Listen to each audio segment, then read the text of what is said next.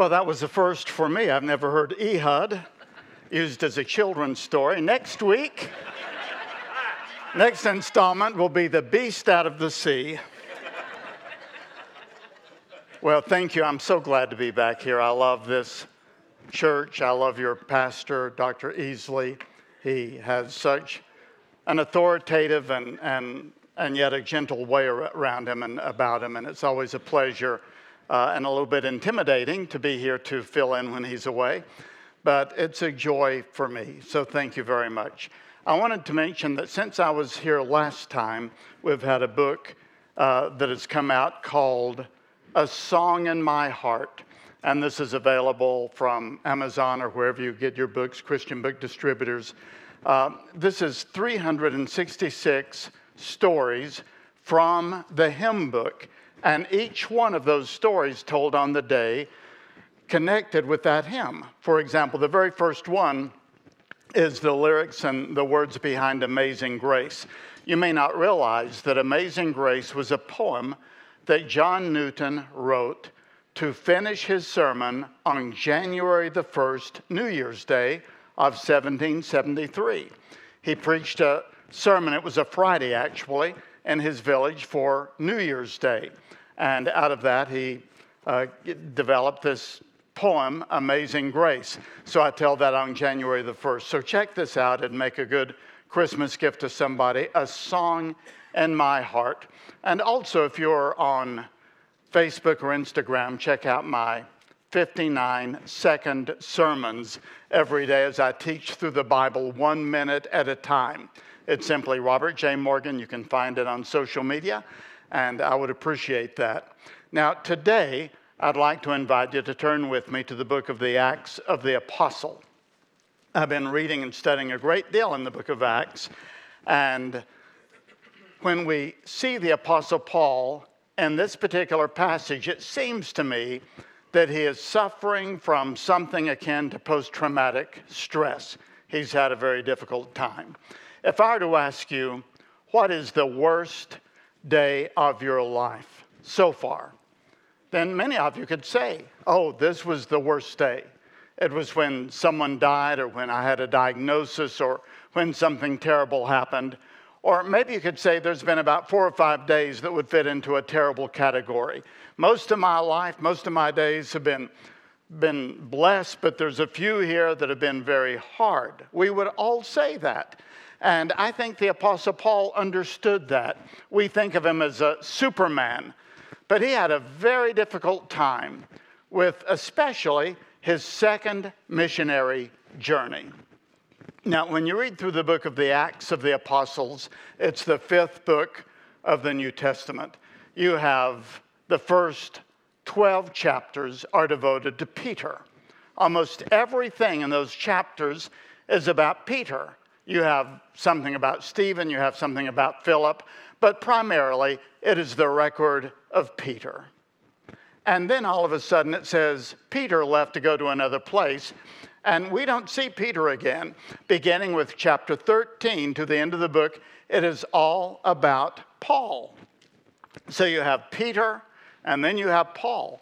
And with Paul, his life, as it is rolled out for us in this book of the Acts of the Apostles, is really placed in terms of his missionary tours. So in chapters 13 and 14, he has the first missionary tour that he takes with Barnabas. And he goes to the island of Cyprus, and then he comes up into the region of Galatia. And that's the first missionary tour. And it goes relatively well, except that we think Paul gets sick along the way. But it goes relatively well. And then he goes to Jerusalem for the Jerusalem conference. That's Acts chapter 15. And then in Acts chapter 16, he decides to go on his second missionary tour. This is the one where really everything goes wrong. This is going to be some of Paul's toughest days, is going to be during the second missionary tour. It really begins badly because he says to Barnabas, let's go back and visit some of the places we visited before. But he and Barnabas got into a disagreement, and that friendship was ruptured, And so Barnabas ended up taking somebody else with him on a separate tour, and Paul selected Silas. So the whole thing began with a disagreement and on a note of ill will between the greatest missionary team in history split up because of a disagreement. That's at the end of chapter 15. So Paul now was going with someone else on this second tour. So it says in chapter 16 that in the first paragraph there, they went around to Asia trying to figure out where to go. But the Holy Spirit kept preventing them, saying, I don't want you to go here. And there was some frustration, but then Paul had a vision of a man from Macedonia saying, come over to northern Greece, come over to Europe and help us. And so in chapter 16, they go over to Europe, and in the city of Philippi, they begin to preach, but that goes terribly wrong. When a riot is created and Paul and Silas are taken to the city square, they are stripped, they are tied to a post, and they are flogged and beaten. And I can't even imagine what that's like. Many of us have seen something on television in a movie or a television show about somebody being flogged or something, but most of us have never seen anything really like it, and I can't even imagine what it's like. But Paul endured that on this particular trip. And then he went from there, wounded. He went on to Thessalonica. He found some people that were receptive to the gospel, but he was driven out of town before he could get them settled. And then he went to the town of Berea. The same thing happened. So he left his companions, Timothy and Silas, back in Macedonia to try to take care of these little fledgling groups of churches, and he himself went to Athens. So the story of Paul in Athens is in the last half of chapter 17. I think that he was intending just to be there a few days by himself and recover. It would have been a fascinating place to visit. This was a very old city and probably a dirty city just because it was so old. Paul was there by himself. It was the intellectual and the philosophical capital of the world. It had been the great capital during the Greek Empire, but now it was just a shell of what it used to be. And as Paul walked around, he felt so burdened because they were worshiping so many different gods. And so he preached his famous sermon at the Areopagus here in the book of Acts, but he doesn't seem to get a lot of traction. People, they stop listening to him. So here you have a man, and he has started with a rupture in his friendship, taken off with new associates, not sure where to go, had a vision that took him to Europe. The first thing that happened to him was he was stripped and flogged, and then he was driven from one place to the other and ended up by himself in Athens. So this hadn't been a very productive, from a human perspective, it does not appear to have been successful so far. And so Paul went from Athens about 50 miles to the city of Corinth. Now, Corinth was very different from Athens. Athens was very old. Corinth was a brand new Roman city. Everything had just risen up within the past 100 years. And it was a very large city, 200,000 people plus probably 500,000 slaves. And it was an enormous place. Paul didn't know anyone there. He was still by himself. He walked into the city. He later said, in a state of fear and trembling and great weakness. In 1 Corinthians, Paul reminded the Corinthians that when he had come into their city for the first time, he was trembling. He was facing great weakness, and he was overwhelmed with fears and apprehensions. I think he was suffering from some post-traumatic stress of what had happened to him. And I think there's a sense in which all of us are scarred or shell-shocked in some way by things that have happened to us in the past. Not everybody has had tremendous trauma. We've not all been flogged. We've not all faced combat that's left us with some kind of combat traumatic disorder. But we've all had some pretty rough days. at some point or another, and we carry that with us. But here the Apostle Paul, the Lord was so good to him, God knows when we just need help. The Lord knows when you just need help. And look at chapter 18 of the book of Acts, verse 1. After this, Paul left Athens and went to Corinth, and there he met a Jew named Aquila, a native of Pontus, who had recently come from Italy with his wife Priscilla, because Claudius had ordered all of the Jews to leave Rome. Paul went to see them, and because he was a tent maker as they were, he stayed and worked with them. Now, Paul was also broke at this point. He could reach into his pocket, and there was no money there for food or for anything. And he was by himself and broke, and he went into the city with fear and trembling and great apprehension. Everything, it had been a pretty rough stretch for him, but God had providentially arranged a wonderful couple that he had never met before. But they were Christians already there, established, and just waiting for him. They had been tossed out of Rome because of their Jewishness. But they had moved to Corinth. They'd opened a little booth there where they were selling tents and leather products. And Paul, probably because he was a tent maker, went into that area of the city trying to figure out, can I get a job somewhere here? And he'd gone up and discovered this wonderful couple. We know from the New Testament they were very hospitable. They had people in their homes. They took Paul in. They gave him a job. They encouraged him. Here the Lord, in advance, had prepared just the people that Paul needed, a couple that would take him in and encourage him. The Lord knows how to do that for us. He knows how to go ahead and take care of us and to provide for what we need. And they gave Paul a job working with them. Now, Corinth also had these great athletic events like it was a Corinthian version of the Olympics. So people from all over the world would come there, and when they did, they needed little tents. Like you see if you go to a football game or something, people have tailgate parties, and they have little tents so that they can be away from the sun or the weather if it gets bad. And so Corinth was a major area for building these little tents. And can you just imagine it? I mean, we don't think in these terms really when we study the Bible, but it's real.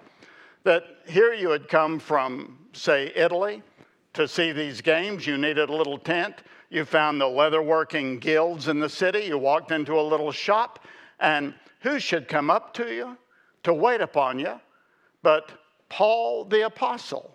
You didn't know that's who it was, but there he was, and he said, we have just what you need. Let me show you this. It's handmade. Look at the quality of this leather. Look at the quality. Aquila and Priscilla, they own this shop. They have done a wonderful job. Here's the price. We might be able to make you a little deal, especially if you need a couple of them. I mean, that was what he was doing 6 days a week. And on the Sabbath, he would evangelize. So it says in verse 4, every Sabbath he reasoned in the synagogue, trying to persuade Jews and Greeks. So this is a very real picture. Here's a damaged man. He went into a city by himself because he'd left his companions elsewhere. He was broke. He was broken and hurting. But God had provided a couple there. God had provided a job for him. God provided an income. God provided someone to take care of him. The Lord knows how to do this. And so on the Sabbath day, he would go into the Jewish quarter of the city, which was very large, and he would evangelize and go in the synagogues there and tell them about Jesus. Now, verse 5 says, when Silas and Timothy came from Macedonia, Paul devoted himself exclusively to preaching, because Silas and Timothy, they had stayed behind to sort of establish the churches in Thessalonica and Berea. And these churches had taken up an offering. We know this from other passages and from the nature of the church. They said, Paul had to leave. He was driven out of town. He must have some needs.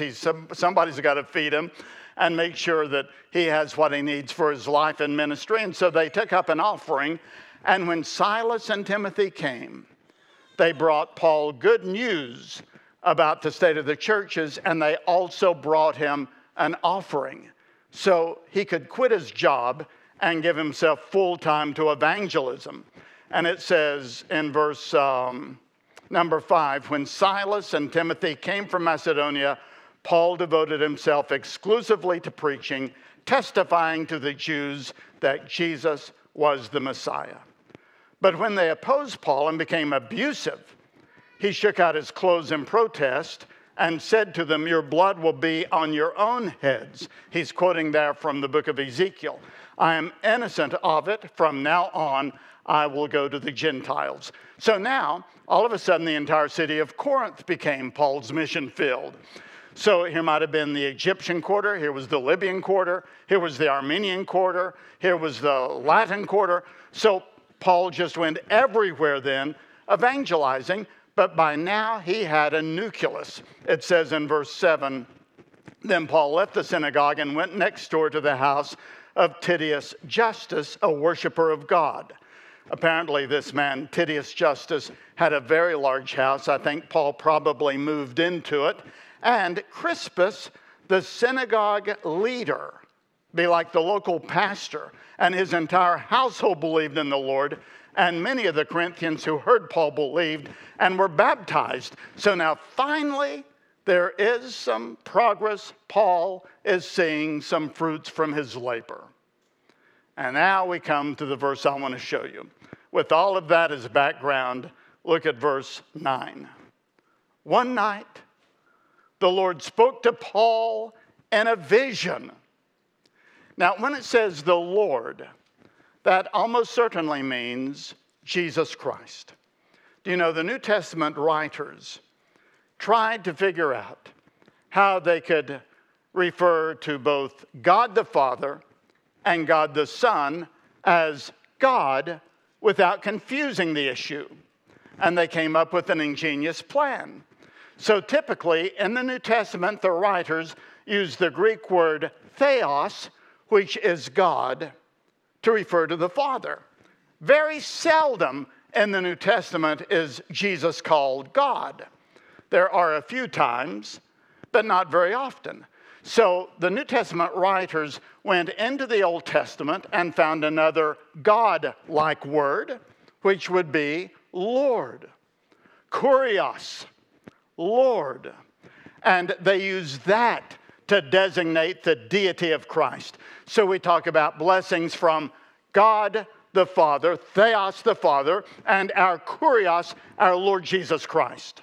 This is why it's so significant when John saw Jesus resurrected and he said, "My Lord and my God." He used both terms there for Christ. But typically, when we see the word Lord in the New Testament, it's referring to Jesus. There are 3 times when Jesus came down and made a special visit to the Apostle Paul in the book of Acts. I just read through yesterday looking at those. The Lord knows how to meet with us when we need it. He can make a special home visit when we need him in our heart. And so that's what happened here in verse 9. One night, the Lord spoke to Paul in a vision. Do not be afraid. Keep on speaking. Do not be silent. For I am with you. And no one is going to attack or harm you, because I have many people in this city. And so Paul stayed in Corinth for another year and a half, teaching them the word of God. So here are 5 sentences that God says to us when, in a minor way or in a major way, we're traumatized by life. Look at that verse 9 again. Number 1, do not be afraid. That's the way he begins. Paul said that he came into Corinth with fear and trembling and great apprehension. And the Lord said to him, now you stop that. Don't be afraid any longer. These anxieties, this fear, this sense of panic you feel when you go through the Jewish quarter and you see people sort of ganging up, just don't be afraid. Someone said that there are 366 fear nots in the Bible. Well, that isn't literally true. There are, in the New International Version, there are 74 times when it says, do not fear or do not be afraid.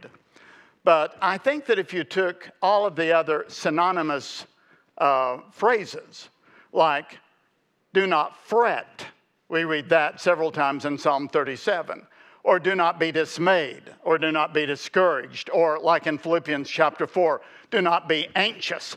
I think if we went through the Bible and calculated all of those phrases, which basically mean do not be afraid, there could be 366, because the Lord knows that we are easily frightened. But even if you say there's only 74, my goodness, how many do you need? If you took one a day, that would take you through 2 months, and then you would start recycling. So the Lord said to Abraham, do not be afraid, Abram. I am your shield and your very great reward. And at the Red Sea, the Lord said to the Israelites in Exodus 14, do not be afraid. Stand firm, and you will see the salvation the Lord will bring you today. And the Lord said to Joshua, chapter 1, verse 9, he says, have I not commanded you? Be strong and courageous. Do not be afraid. Do not be discouraged, for the Lord your God will be with you wherever you go. Now, I have only one surviving aunt or uncle, and she's an elderly aunt that was married to my mother's brother, and I'm very close to her. And she lives in Knoxville. She just went into the emergency room and into the ICU with COVID, my Aunt Margaret. And so I said, how's she doing? And they said, well, she was quoting Joshua chapter 1, verse 9. Have I not commanded you? Be strong and courageous. Do not be afraid. Do not be discouraged, for the Lord your God will be with you wherever you go. And I heard that, and I think she's going to be all right. That's the kind of way that the Lord speaks to us through verses that we've memorized. David said to Solomon, be strong and courageous. Do not be afraid. Do not be discouraged, for the Lord my God, he will be with you until all of the work for the service of the tabernacle is finished. And then Jesus said in John 14, do not be afraid. Peace I leave with you. My peace I give unto you, not as the world gives, give I unto you. Let not your heart be troubled, neither be afraid. Peter said, do not be afraid. Do not fear their threats. Do not be frightened. So we have all of these verses, and to search them out is a great joy of Bible study. To say, Lord, I have some fears now. There's some things I'm anxious about, and to get a concordance, to look up all of the fear nots and the do not be afraids, the do not be anxious, the do not worries in the Bible, and begin to list them and claim them. That's a tremendous spiritual therapeutic. So the first thing he says to Paul is do not be afraid. And then he says, secondly, keep on speaking, do not be silent. Just keep on preaching. And this is directed to all of us. Now, I'm not around non-Christians as much as I should be. I need to join some non-Christian group because as a minister, I'm typically around Christian people. But some of you in your school or wherever you are in your work, you are constantly around non-Christians. I've found that when I take an Uber somewhere, that has almost always given me a good opportunity to just share the Lord with someone. I've gotten so now, I don't like to go downtown and deal with the parking. I live in Donaldson. So last month I had 2 different speaking engagements in downtown Nashville. So I just took an Uber down there. I found it's much easier. I don't have to worry about parking or anything. And on the way, I was able to steer the conversation and say a word about the Lord Jesus. We just have to continually work on and be creative with sharing the message of the gospel through our lives, through our lips. Keep on speaking. Do not be silent. That's the second thing. And then thirdly, he says, I am with you. So think of what that must have meant to Paul. When you wake up in the morning and you're still injured from your wounds and you don't feel well. Well, that's all right. I am right there. I'm going to start the day with you. And when you're making the tent and you're sewing that leather together and someone comes into the shop and you look up, well, I'm right there with you. I'm doing all of this work too. I am with you. And when you're walking through the Italian corner, through the Armenian corner, or if you go into the Jewish sector and you feel yourself surrounded, and well, I am there. I'm walking through all of that with you. And when you're meeting in various houses or having meals in people's homes, I'm right there with you. And when you go to bed at night, I'm going to be there with you and stay awake all night long while you sleep. I mean, this is how real it is to practice and to experience the reality of the presence of our omnipresent Lord who is with us all the time. This is what Paul was saying, what the Lord was saying to Paul. Do not be afraid. Keep on speaking. Don't be silent. I am with you. And fourthly, he says, no one is going to harm you or attack you while you are in this city. Now, later in Jerusalem, Paul would be mobbed again. But the Lord here gave him a reprieve. He said, you can stay as long as you want to in Corinth. I will give you one guarantee. You are not going to be assaulted here. I'm going to put a zone around you. I'm going to give you protective grace. No one is going to beat you. No one is going to strike you. No one is going to try to kill you. Nobody is going to stone you. Nobody is going to grab you and pull you into an alley. I'm going to protect you from all of that. So no one will harm you while you are here. And so Paul was able to relax and just go about his work. Now, the Lord doesn't promise to ultimately protect us from every little misadventure or every injury, but he does protect us from the evil one. And he taught us to pray in Matthew chapter 6 in the Lord's Prayer, deliver us from the evil one. And at the end of his ministry, in John chapter 17, he said about his disciples in prayer, he said, Father, I ask not that you take them out of the world, but that you will protect them from the evil one. And we need the knowledge that we are being protected from the evil one whose presence pervades this planet. And the Lord gives us the promise of protection. And then look at the last thing he says, for I have many people in this city. Now, I don't think that he is saying, I have many people in this city who have already been saved because the work was just beginning. He was saying, I have a lot of people in this city in whose hearts I am working and who will be saved and who will come to Christ as a result of your ministry, either directly or indirectly, either sooner or later. But I know who they are, and there's going to be a tremendous harvest here in the city of Corinth. Now, think about the implications of that. We look out over a vast crowd. You maybe go to a football game, maybe the Titans, and you look over that vast crowd, and you don't know the spiritual condition of those 60,000 people. Some of them, maybe 10, 15%, are Christians.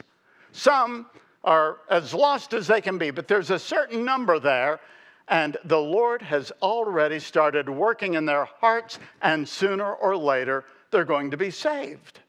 At your office, at your school, up and down these streets and the stores here at the Galleria, wherever you are, God is working in this city. He is working in Nashville. He is working in Brentwood. He is working in Franklin. He is working in this city in the hearts of people invisibly, though we can't yet see it, but they are going to come to Christ as the result of the ministry of you and me and this church. I mean, who knows the number of people over the next 3 or 4 years that will come to the Lord because of the ministries of the people in this room and of this church. The Lord has many people in this city. So when Paul got that special message from God, he relaxed. He experienced a wholeness and a healing and a joy. He plunged into the work, and he stayed in Corinth for at least another 18 months, longer than he stayed almost anywhere. And the Lord gave him a wonderful harvest. So we are on a missionary journey. Our lives are a missionary journey. And things happen to us. We have relationships that are fractured. We have things that go wrong. Sometimes we get discouraged. Sometimes we go broke. But the Lord has a word for us. And he gives us 5 different assurances here in Acts chapter 18 and verse 9. To me, this has become a very precious verse. Do not be afraid. Keep on speaking. Do not be silent. I am with you. No one is going to harm you. As long as you're in my will, I will protect you. I have many people in the city. So with those promises, I think we should just settle down, stay a while, and get to work.